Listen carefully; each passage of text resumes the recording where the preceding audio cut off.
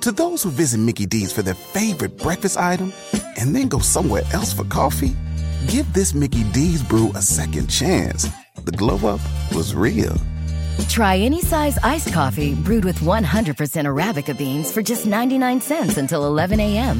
And pair it with a savory sausage McMuffin with egg for $2.79. Prices and participation may vary. Cannot be combined with any other offer. Ba-da-ba-ba-ba.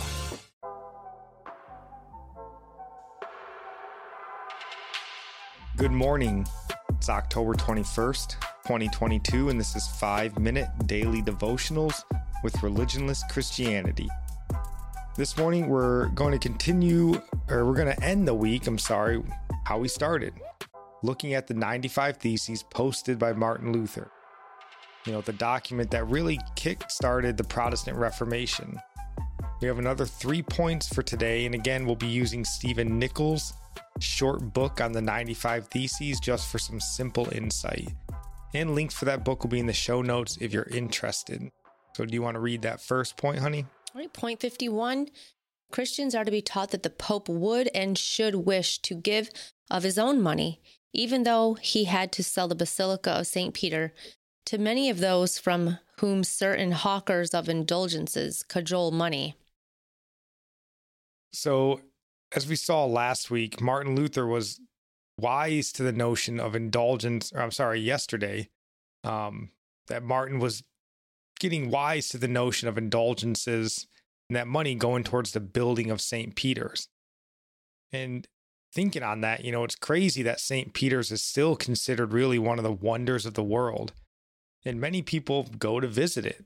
And it's sad that, you're really applauding something that was built off money taken from people on a promise that could have led many of them to hell.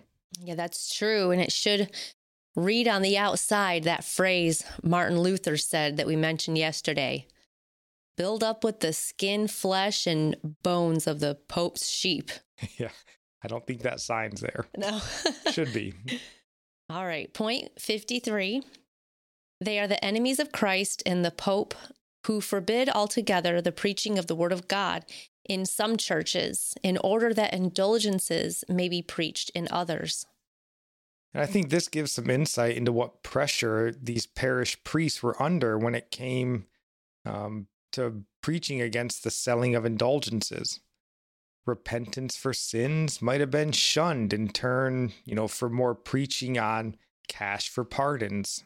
Mm-hmm. It's like they probably loved finding out about sins of others because it was an opportunity to get money from them instead of what it should have been seen as, an opportunity to point them to Christ and find forgiveness.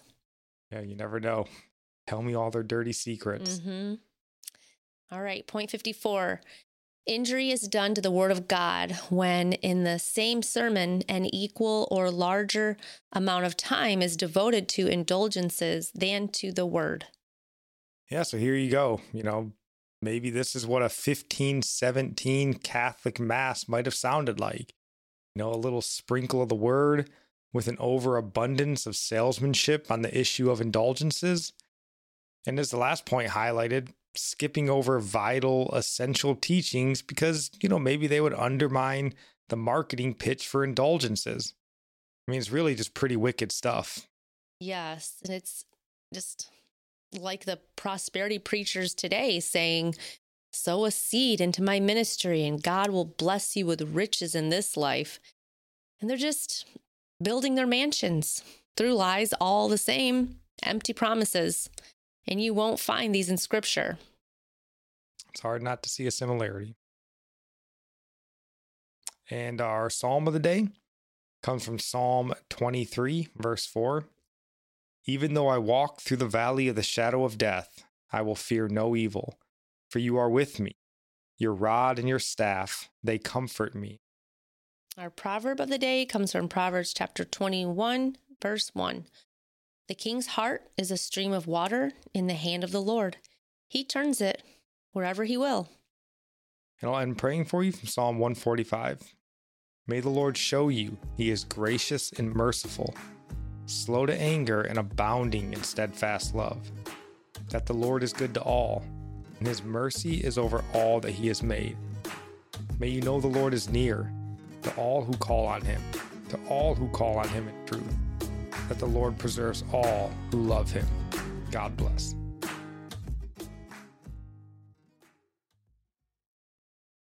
The United States Border Patrol has exciting and rewarding career opportunities with the nation's largest law enforcement organization. Border Patrol agents enjoy great pay, outstanding federal benefits, and up to $20,000 in recruitment incentives. If you are looking for a way to serve something greater than yourself, consider the U.S. Border Patrol. Learn more online at cbp.gov/careers/USBP. That's cbp.gov/careers/USBP.